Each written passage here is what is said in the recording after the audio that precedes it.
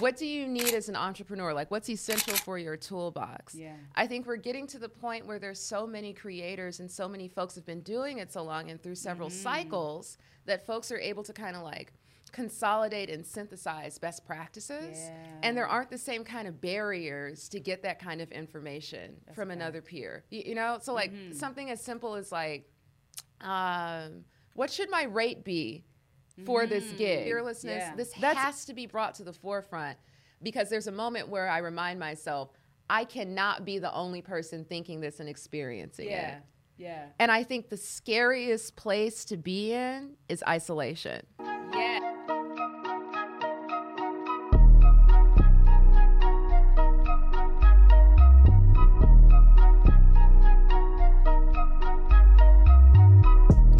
Welcome to Keys to the Culture podcast. It's your hostess with the mostest, Maisha, and this is a place where we celebrate creatives, entrepreneurs, and people who are making a name in the creator economy, one post at a time. So in other words, we're rooting for everybody Black. And today we have a special guest. This guest is someone new to me, but I'm so excited to interview her. But let me read a little bit about her before we get started. Autumn Breon is a multidisciplinary artist that uses a variety of media, installation, digital image making, collages, and performance. Breon investigates the visual vocabulary of liberation through a queer Black feminist lens. A graduate of Stanford University, yes. She studied aeronautics and astronautics and researched aeronautical astrobiology applications for NASA. She's a whole scientist, guys. Let's welcome Autumn Breon. Hey, girl. Hey, thank you for having me. Yes, thank you for coming. That was a lot of big words, but Okay. I think I did well. You did great. I That did sounded great. Thank you. So before we get started, I have one question to ask you. When did you know that Black creativity was the culture? Oh, as long as I have been a part of, admired, and known culture, I've known that Black creativity is the culture. Yeah. We're the foundation and the building blocks for Yes. so many things that are great and beautiful and that Yes. other folks want to commodify. Ooh. So as long as there has been culture, Black creativity has been what's created that culture. Yes, and we are the blueprint. We are the temperature. We are the game changers. Anything we touch, Yeah. it can change. Yeah. And we can create that tone. So for you, where did you grow up? Let's start from the beginning. Where did you grow up and how was life growing up? Yeah. I grew up here in LA, so I'm a native, born and raised, the few, the proud. Okay. Growing up was fantastic. I think LA is such a cool place to grow up, especially to take in so much like creativity and history. So I grew up going to lots of art museums and institutions and seeing performance art, seeing live music. That was a big part of how I grew up. Yes. And I think that really influenced how I see the world, like the lens that I get to use to take in everything around me. I love that. You know what? For me, too, it's the same thing because I grew up, I was in music. And then I love going to museums. I was like one of the only girls like in my class that love going to museums. Oh. And LA culture is so different from a lot of different places. So how has LA culture impacted the way you view art and how do you interact with other people in different places around the world? Yeah. I think what's unique about Los Angeles is that, and this can be such an overused word, how diverse it is, but not just culturally, also just like geographically, like the fact that you can go from beach to mountains to woods in a day, you know? A fact. Yeah, that's so special. And like the different types of like foods and people that live in so many neighborhoods that are really close to each other. Yeah.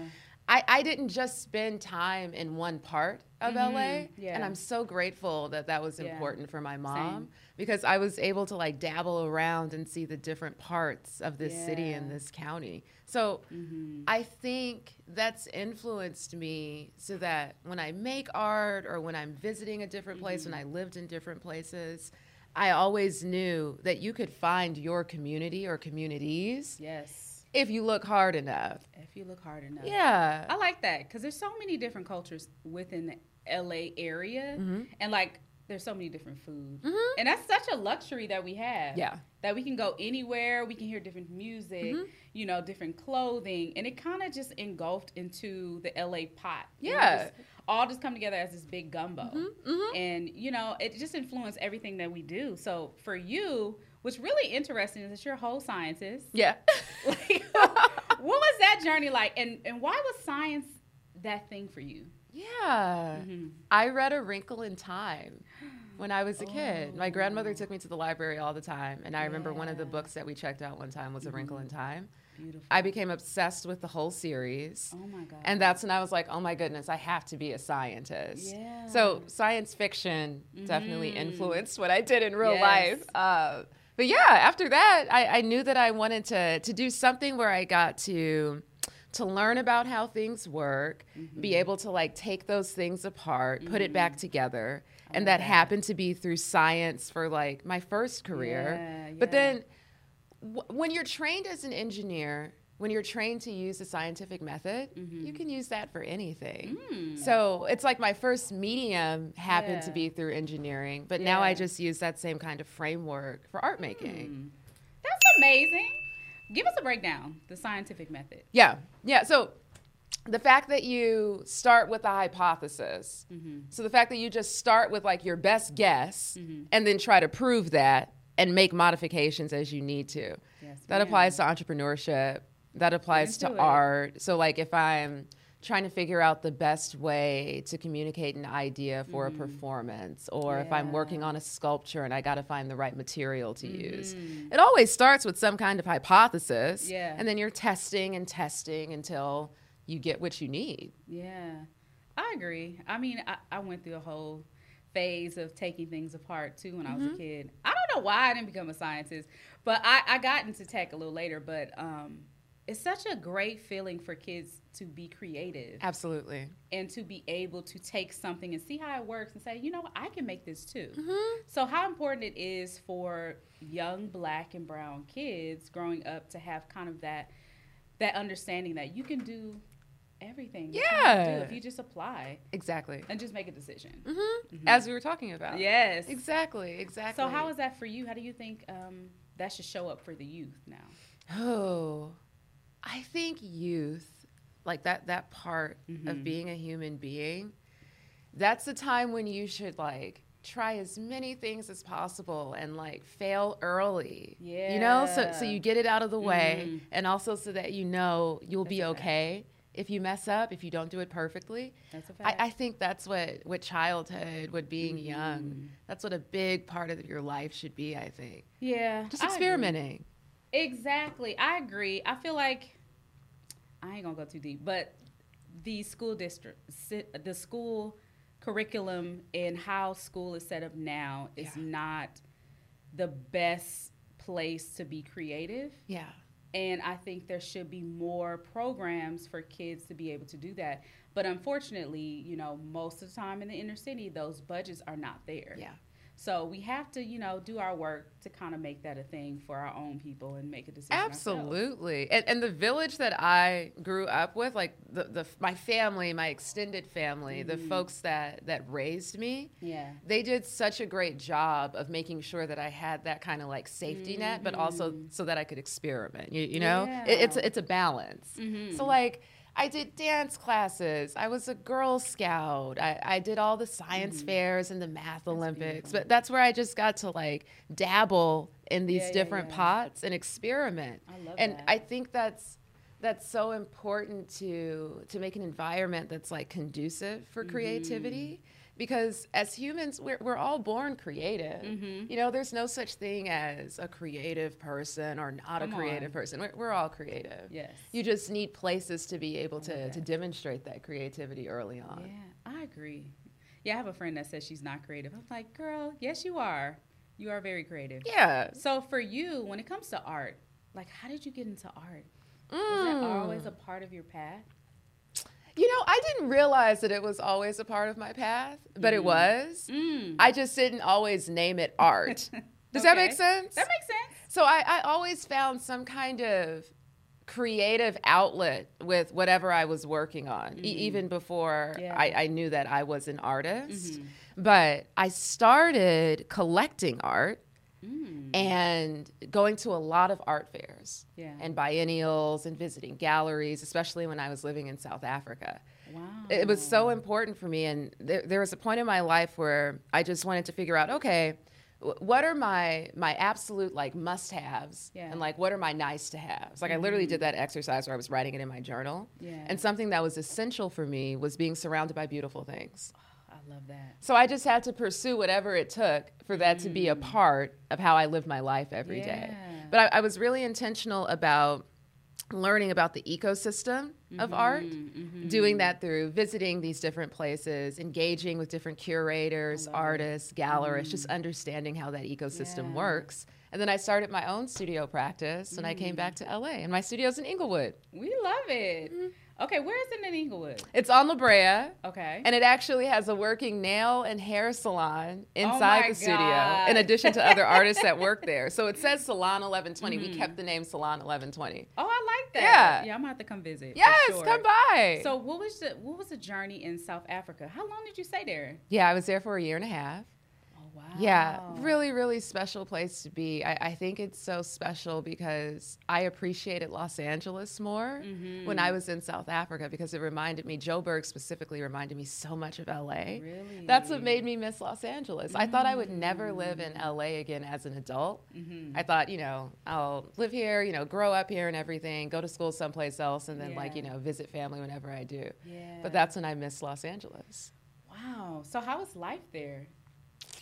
Colorful, very, very like metropolitan, always on the go. I made great friends there. I really enjoyed the food. I love being able to travel to different parts of the country and different parts of the continent. I love that. Yeah. So let's talk about art a little bit because there's so many different styles of art. Let's talk about your style of art. So what is that for you?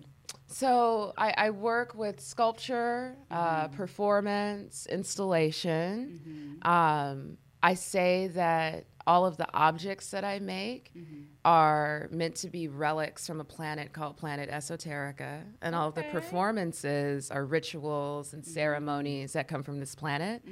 A lot of influence from sci-fi still comes up in my work.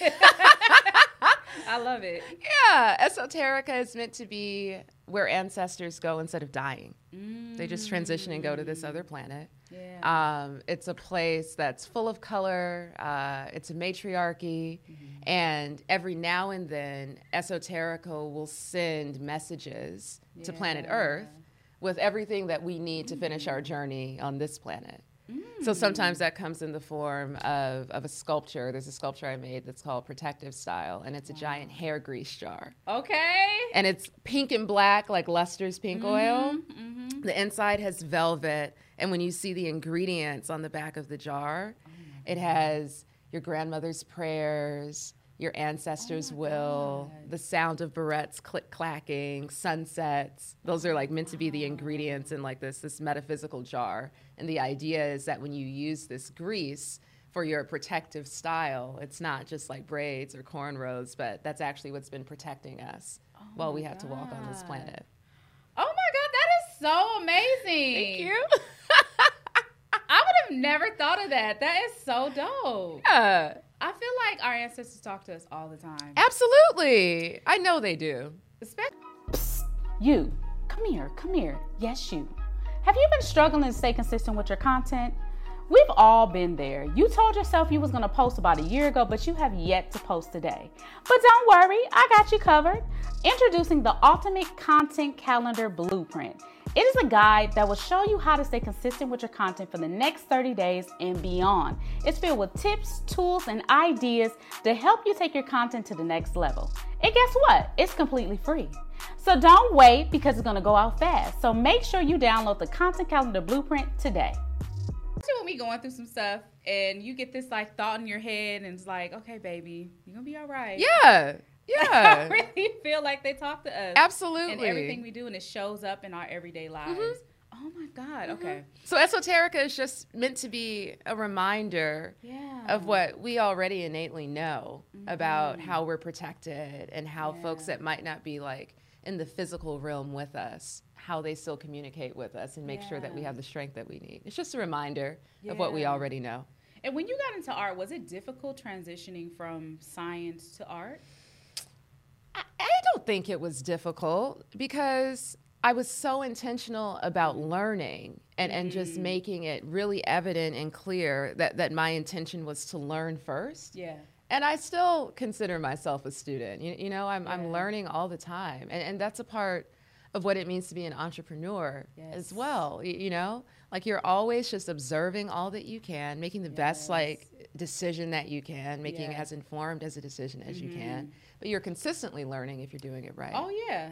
Oh, it's an everyday journey. It's a roller coaster, I tell people all the time. It really is. Like, we'll get into that in a minute, but I really want to ask, you know, what is your thoughts on the reimagination of Black contemporary art? I think this is a really exciting time for contemporary art, especially for Black contemporary art. Yeah. We were talking about how everything that Black folks touch is going to be inevitably something that shifts paradigms and shifts cultures, just because our existence is so significant. Like the fact that we are still standing above ground, like that miracle. Absolutely. Inevitably what we make will be significant. Yes. So I think it's a really exciting time for contemporary art, and it's exciting to see what Black folks are making, what Black folks are curating, the histories that folks are telling through work, and also how folks are reimagining contemporary art as a system. I think that's really special. Yeah, I agree. Because I look at art, and, you know, when you look out into the art world, I don't see us all the time. And I question what is going on. Like, I don't understand some of the stuff that other people are making, and I'm trying to comprehend it. I'm like, okay, what is this? Yeah. Now, where are the people that look like me? Yeah. You know, is there a whole community around? Yeah, absolutely. Okay. We're here. We're here? Yeah. Tell us more about that community. Are you in tune with that community? Yeah. That community is so important for me with how I make art. I mean, even down to like, I just love having people around me, like in the studio too. That's why I love the kind of studio that I get to work from, because I'm really inspired by what other folks are doing and how other folks are interpreting.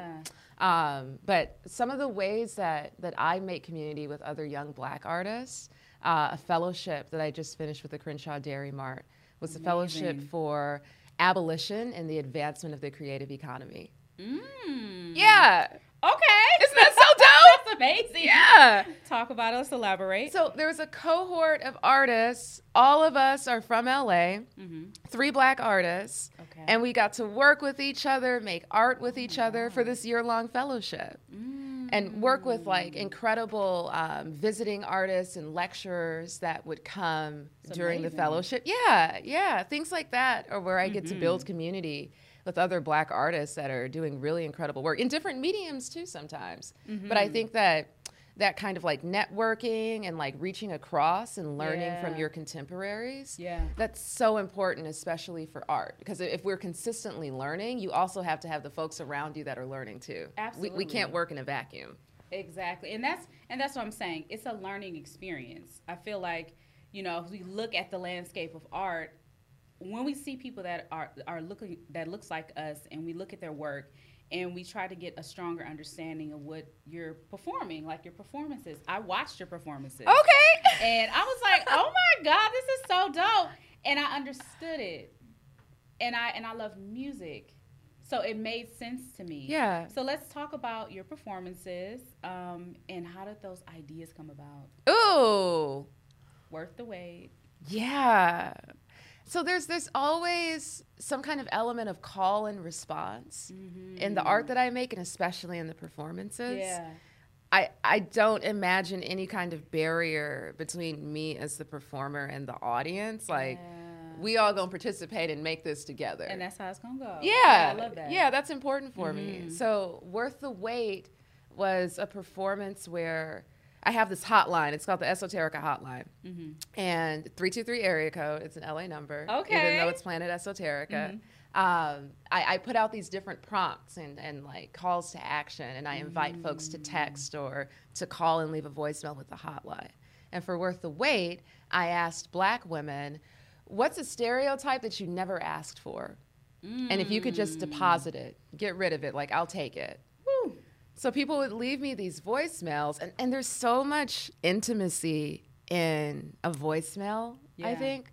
It's like a confession, but it's also like you're talking to somebody. Like sometimes I've noticed when I listen to the voicemails, I catch myself wanting to talk back sometimes. You know? So that's like the call and response part. So I collected all of these stereotypes and I put them on these gold bricks that I made, and I destroy each one with a sledgehammer. And then I use the bits that are left over to exfoliate. Yeah. And then I like purify myself in whatever body of water is near where I do the performance. So when I did it in Ghirardelli Square in San Francisco, that was a really, really special performance, that version of Worth the Wait. Ruth Asawa is this artist that I absolutely love. Her fountain is in the middle of Ghirardelli Square. That's amazing. So I was able to go into the fountain, and then I like clean myself with like all of the bits of like the rock that are left on me at the end of the performance. That is so amazing. Like, as a Black woman, how is your journey in finding who you are? Oh, that's perpetual. I'm always finding myself. I'm finding the different parts of myself and the different parts of me that grow and change.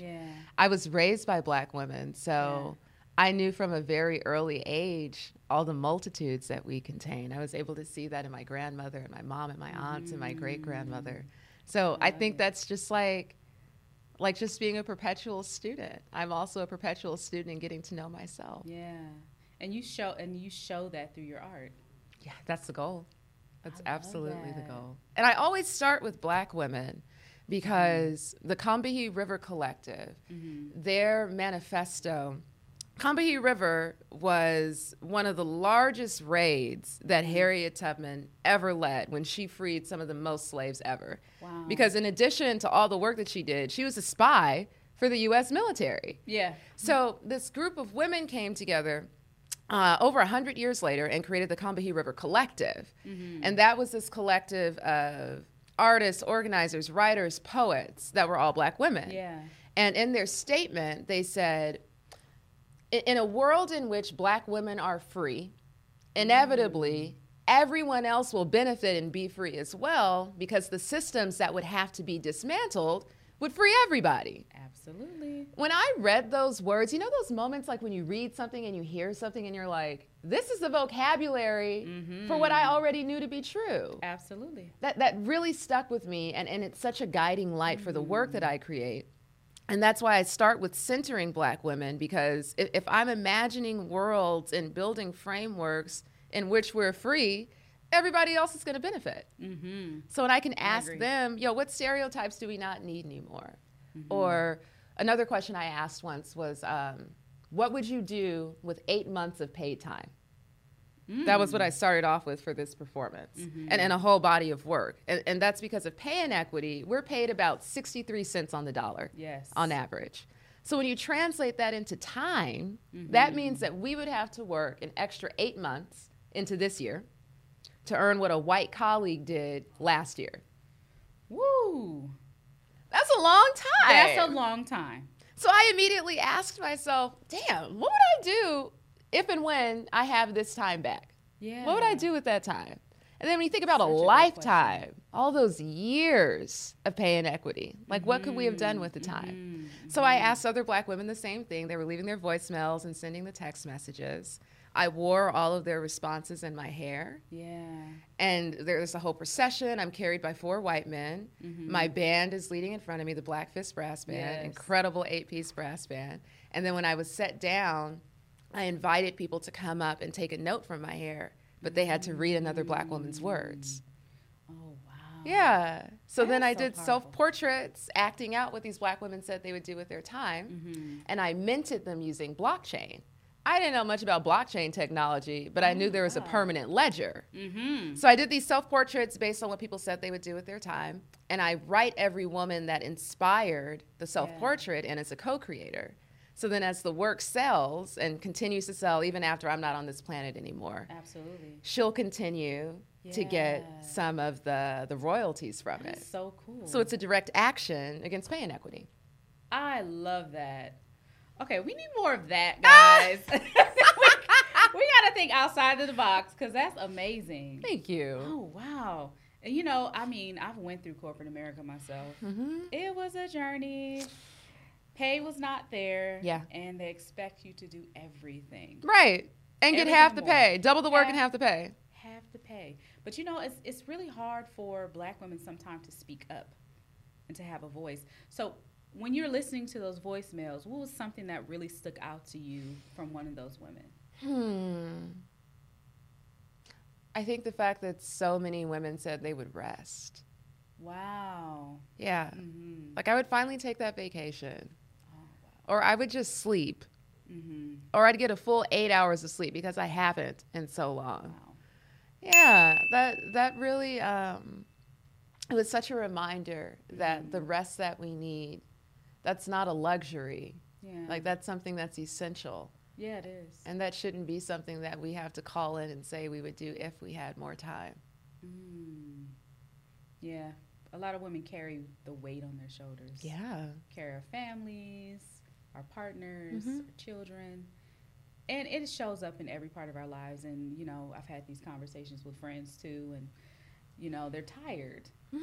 You know, and a lot of people are going through the entrepreneur journey. You did mention about entrepreneurship a bit earlier. So for you, how has entrepreneurship been for you? Has it been an up and down roller coaster as well? Absolutely. Like, what is that journey look Never like a dull moment. Sometimes I just want to sit still and let it coast a little bit instead of the roller coaster.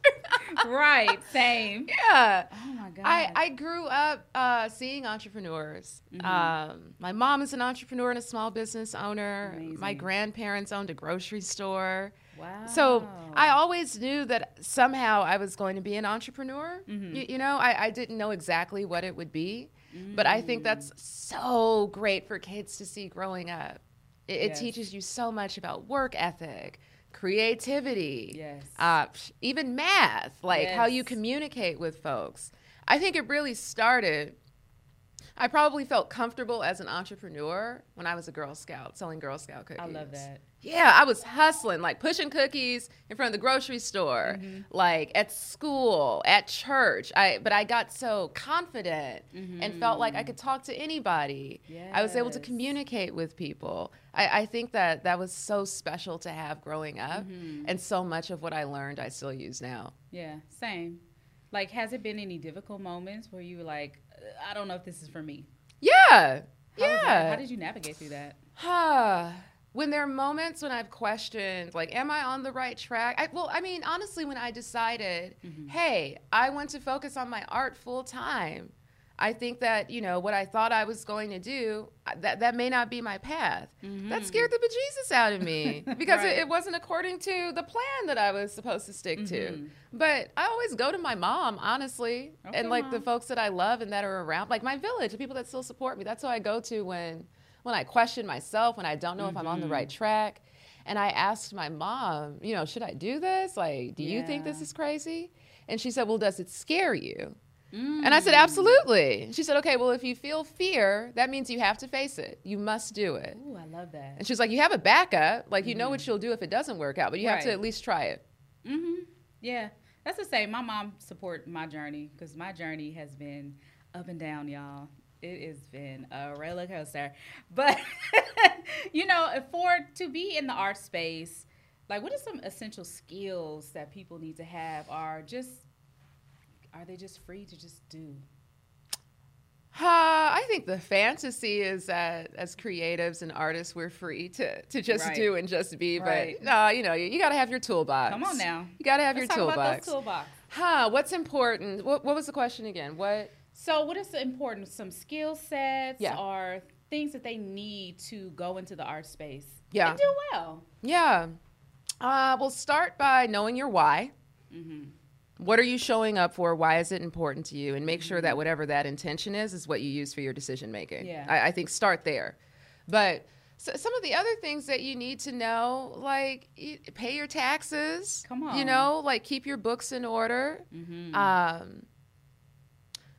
When you can, and if you can, have a team around you. Absolutely. That's worth it. Like when you get to the point when you can like free yourself up from some of the things that are taking up time, and you have to do them. Yeah. But it may not bring you joy. You know that it's not your forte or whatever. Find someone who's really good at it. And that could be something as small as like somebody that builds out your website. Yeah. You know, like instead of trying to find like the workaround or whatever to do it yourself, if there's an expert that can do it well, prioritize that. Absolutely. I would say that for as many aspects of your business as possible. Like just make sure you find the folks that know how to do it well. Oh, that's great. That's great. So as far as having a team, like how do you develop the right team to work with? Yeah. You know, when I work with folks and I see something or I know that they have like a really special talent, and that could be like my band, for example. When you identify that somebody has a very specific talent, they're good at it and they enjoy doing it, and you work well with them, I just keep it going as long as I can. The photographer and videographer, for example, that documents all of my performances. I've worked with them for every single performance. And it's just because it gets to a point where it's not just like the talent that they have, but also when you get to a point where there's like a language that you have with somebody that's on your team, because it saves you so much time. You know, it's not just a matter of how well the collaborator does their job, but also just the efficiency of you being able to rely on them and know that you can execute whatever needs to get done. When you find that, stick with it and also foster it. Yeah. Have you had any negative experiences with Absolutely. Absolutely. How did you navigate through that? Honestly, going back to the why, what we talked about. Yeah. Like when you know what your intention is and what your non-negotiables are, you just use that as your rubric for decision making. So that might mean that the decision is, hey, you know, it doesn't make sense for us to continue with this working relationship the way it is. That's just the way it goes. And that's okay. Yeah. Yeah. So for me, like, you know, just looking at what you do, like, how do you monetize in the art space? Because I know that people, you create, but you want to make a living as well. Yeah. So how do you monetize in that space? Yeah. So when artists are invited to perform at institutions, at galleries, that comes with an artist fee, with a contract. Also through selling work, through exhibitions, through shows. Yeah. That's where work is sold. Yeah. So is it a very lucrative place? It can be. It can be if you do it right and if you're smart about it. I love that. And how do you use social media as a medium to kind of continue pushing out your work? Like, how do you use social media? So that call and response element, that's always a part of my work. Yeah. Social media is one of the outlets that I use to collect responses for folks that are a part of performances or like objects that I make or something like that. So we'll usually do like in-person kind of like posting and ads and things for people for example, like see the hotline on like a poster that might be at Sip and Sonder. They've had some of my posters up sometimes before. They're fantastic collaborators. I love the work that they do too. So in addition to the hotline, and posters that people see, people can interact with the work online and like share their responses. So cool. Yeah, the point is just to make it as easy as possible for the audience to engage in the call and response part of the work. And it's a community because you have like a really strong community online. I was looking through your stuff. Yeah. I was like, oh, okay, I like this. Like the images are great. Thank you. There's an acting component to it. I love that. And I seen that you had a care machine. Yeah. And it's pink. Yes. It's very pink. Yes. Let's talk about that. Yeah. The care machine. The care machine is also meant to be from Planet Esoterica. Okay. I asked Black women if you could be reminded of care through objects and have whatever you need whenever you want it, what would you want to have? So those were things like candy, lip gloss, edge control, edge brushes, tampons, pads, condoms, abortion pills, books, all sorts of things. Crazy. Collected those responses. I retrofitted a vending machine made it pink, it glows, and I programmed everything to be free. Oh my God. Yeah. So the care machine pops up in different places and folks can take what they need. The only rule is take what you need. And if you don't need anything, just take in the beauty. Oh my God. Okay. Where have you taken this machine? It's been in Washington, D.C. on the National Mall. It started in Inglewood at the Crenshaw Dairy Mart. And it was in Miami for Scope Art Fair. Amazing. Oh, not Scope. It was at Prism Art Fair during Art Basel in Miami, so in December. That's phenomenal. Yeah. Is it going to come out again? Is it going to make an appearance this year? Yeah. Okay, so I definitely need to come and take some pictures. Yes. Come to the care machine. I love that. And I would love to connect you with some amazing women that I know are doing amazing work. Yes, please. All the time. Yes, please. How do you see the creator economy evolving? Oh. I think that we have gotten to a point where folks are sharing best practices with each other frequently. And they're channels for folks to be able to do so. Yeah. So like what we were talking about, like what do you need as an entrepreneur? Like what's essential for your toolbox? Yeah. I think we're getting to the point where there's so many creators and so many folks have been doing it so long and through several cycles that folks are able to kind of like consolidate and synthesize best practices. And there aren't the same kind of barriers to get that kind of information from another peer. You know? So like something as simple as like, what should my rate be for this gig? Yeah. That's easier to talk about and do research from other folks that are like working in the same kind of industry. Yes. You know what I mean? Yes. I also think that the tools that folks are able to use just from like the internet being so ubiquitous and like access to like Wi-Fi and things like that. Yes. That eliminates a lot of barriers that people have had within the creator economy before. You know what I mean? Like the fact that you can get like a Canva account or that you can have like a POS that's attached to your phone so somebody can just like, you know, swipe or scan a QR code to pay for something. That wasn't a reality 15 years ago. Oh, no, it wasn't. Yeah? Yeah, things have become more convenient for us over the last 20 years or so. And for me, I feel like tech is really going to be at the forefront of everything that we do. And, you know, Black and brown people need to get into that space.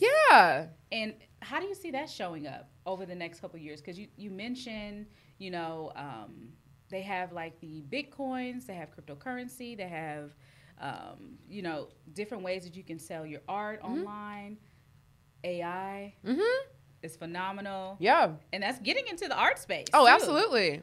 So how do you see that kind of changing the scope of things? Like this technology. I think technology is just going to be another essential tool. It already is, but I think like even more so in like kind of like the sub-threads from technology. Those are going to be essential within all of our toolboxes even more than they are now. That's my prediction. Yeah, I feel the same way. And I feel like it's a way to help build that generational wealth that we talk about so much and really see the benefits of that, the fruits of our labor. Because we've been doing a lot of stuff just free forever. And everyone takes a bit of that and they're monetizing it. And, you know, and we're putting things out into the world. And even with social media now, we're able to create generational wealth. There's, you know, amazing people making millions of dollars from social media. Yeah. So have you monetized from social media as well? I have with some of the collaborations that I've done. And also, because it's such an important part of my practice, it's something that I just factor in as like essential for the steps that I'm going to take for any kind of project or any kind of piece that I start on. Like I know that I'm using that as one of my tools. Yeah, I can see that. And like even with the work that you've done, campaign work, do you partner with brands and people who kind of align with your mission? Like how important is that for you? That's the most important. That's the priority. Yeah. Like again, that's where the conversation has to start. Yeah. Like but before we even start to understand like what we can do with each other, there has to be alignment in what we're making or else it won't be authentic. You know, like if the missions and values don't align, it just doesn't make sense on either side, really. You know, that's not even just for me. Like, because if I'm working with someone, I want to make sure that both parties can walk away satisfied. And if there is an alignment, you know, it just doesn't make that much sense for me. And do you feel like you have a lot of courage being artists and speaking about things that most people may not even address, or we talk amongst ourselves in our living rooms? Making the private public. Yes. Yeah.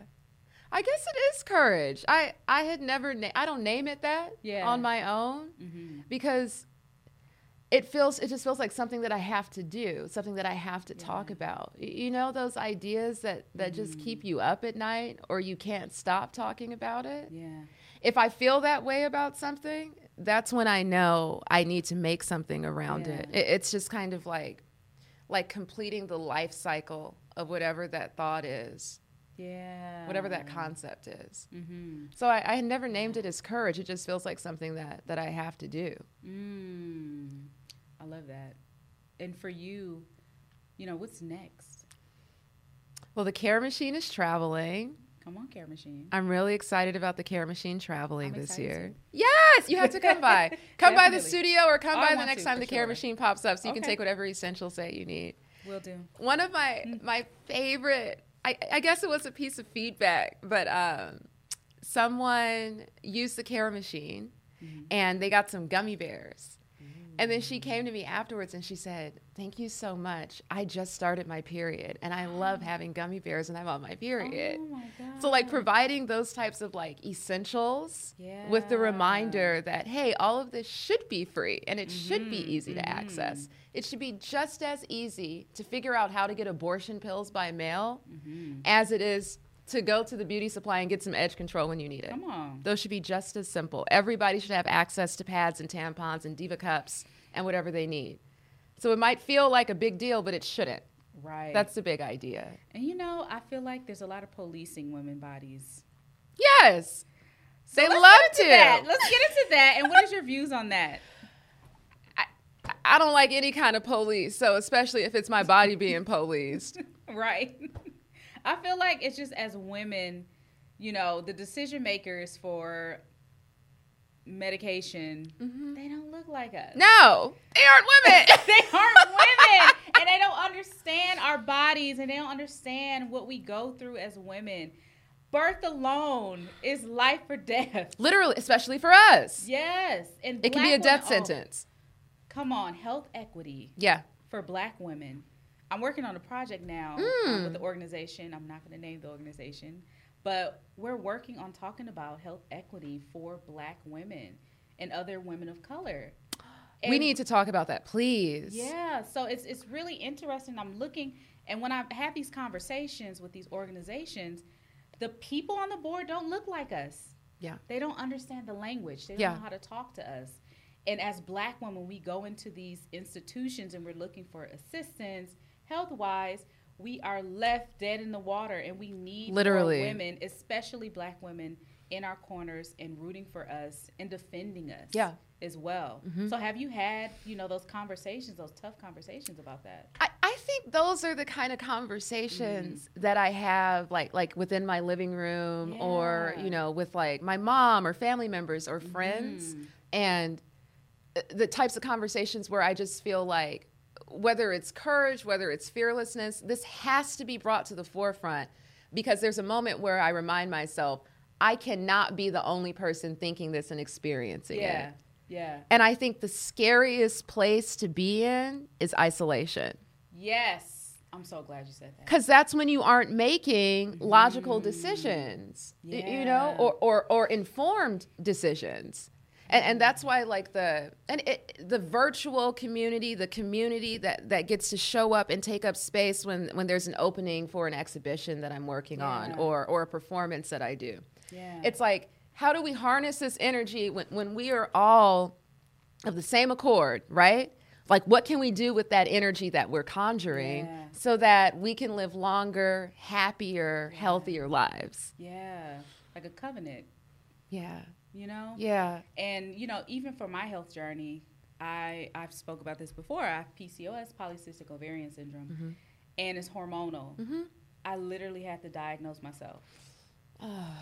I went to the doctor, had all these tests. They don't know what's wrong with you. I've went to specialists, and I did it for years. And I said, you know what? Let me research myself and start asking questions, and found out I had PCOS. Found a whole group of women on Facebook who have the same thing. Wow. And they started telling me, oh, no, you need to take this blood test. Of course. We need those communities and how important it is. And I love through art, we can showcase that as well and speak truth to power. Absolutely. Absolutely. So I'm so glad that you found the community that you needed, the care that you needed, but it should not have required that level of self-advocacy because everybody doesn't do that. They don't. You know, like how many of us have gone to a doctor's appointment? You're nervous to be there. Yeah. If you can even like have the time to show up. Oh yeah. Right? Find a doctor, whether you use ZocDoc or whatever, that like takes your insurance, blah, blah, blah, whatever. Once you're there, when you're like under fluorescent lights, probably like sitting in like a gown, you can feel really lonely. Yeah. And how are you going to remember to ask all the questions that you should ask? Advocate when you need to. You know, there are just so many barriers that shouldn't exist. Yeah, I agree. And I feel like we have those barriers in so many different parts of our lives. Look, you talked about pay equity. Yeah. Black women are not getting paid that much. Then we look at the scope of if you're in corporate America and you speak up, then there are consequences. Exactly. I've experienced that big time. Of course. That's why entrepreneurship was always for me. I just can't. That was the route for you. I knew it very young. And I want to segue. I want to ask you about that too. Have art always been, entrepreneurship always been a part of your journey? Was that something that you always wanted? Yeah. Definitely. Why? I think because I saw so many entrepreneurs when I was growing up. Yeah. It just felt, I saw what the day-to-day of that kind of lifestyle, what it looked like, what it felt like. Yeah. And I felt really at home there. So I just knew, hey, at some point in my life, this is going to be my reality. Yeah. Again, I didn't know necessarily like what the specifics would be, how I was going to do it or what my business would be. But I knew that somehow that's where I was going to end up. Yeah, same for me. I knew that I was going to be a businesswoman very young. Yeah. Because you know that word didn't show up until later on. Entrepreneurship was not a word yet. Yeah, So it was a businesswoman. Small business owner, businesswoman, yeah. And then I figured it out, as I, got older. But, a lot of women navigating corporate America, trying to figure out how can I root for myself? How can I do the things I love and live a balanced life? And entrepreneurship has been that for a lot of women, especially during the pandemic. Yeah, absolutely. And also, again, as long as we've been here, we have been we didn't always call it entrepreneurship, but Black women have been doing this. This is correct. Out of a lot of it out of necessity. Exactly. Yeah. And like even during the pandemic, entrepreneurship have skyrocketed, but also mental health. Yeah. Yeah. Like how have you went through that journey of kind of just making sure you're okay, doing self-checks? I have to. Yeah. I have to. It's as important as my physical health. Like it's a part of how I show up as a full person. Yeah. And especially as entrepreneurs, as artists, like my body is my medium for a lot of my work. Yeah. So if I have like a knee that's bothering me, right? I can't show up the way that I need to. I can't fully execute what I'm supposed to be working on. That's correct. It's the same way if I don't feel whole spiritually or emotionally. So I assign the same importance to all of those. And all of us have to. As human beings, that's important. But I think that my line of work has prioritized it even more so for me because I know what the impact will be if I don't prioritize my wellness. Do you feel that provides balance? I'm always seeking balance. I don't always do a great job of it, but that's what I'm always seeking, perpetually. Yeah. I love that. That's so great. You're awesome. I think you're extremely talented. Thank you. And I think, there's so much more that's in store for you. I think this is just the beginning for you. And I feel like you can connect with a lot of amazing people, especially women. I can see that. And I definitely want to connect with you outside of here. So what is some advice you would give young people who want to take the journey into art as an entrepreneur, as a medium to create? Ask as many questions as you can and find places where you can learn and where you can experiment. Do that early, do it frequently. Yeah. And find your tribe. Find your tribe. Find your village of people. That's so important because you aren't going to do it alone. Okay, another question. How do you find your tribe? You just got to get out and take up space. Take up space. Yeah, unapologetically. And you know, that's just like if an exhibition that you've like read about, heard about, seems interesting and you think that you might not know anybody there or you don't know the artist, still show up. Because there's something that you can learn any place that you show up. Just figure out what that is when you go somewhere. I think that's a part of taking up space. It's finding the place where you can learn so that you can receive that. Taking up space. Take up space, you guys. So where can everyone find you online? Your website, your everything. Yeah, everything is Autumn Breon, my name, AutumnBreon, autumnbreon.com is my website, and my Instagram and TikTok are Autumn Breon. Come on now. So thank you, everybody, for joining us today on Keys to the Culture Podcast. So follow us at Keys to the Culture Podcast on all platforms. If you want to follow me, because you like me, at I am Maisha. Until next time, we'll see you soon.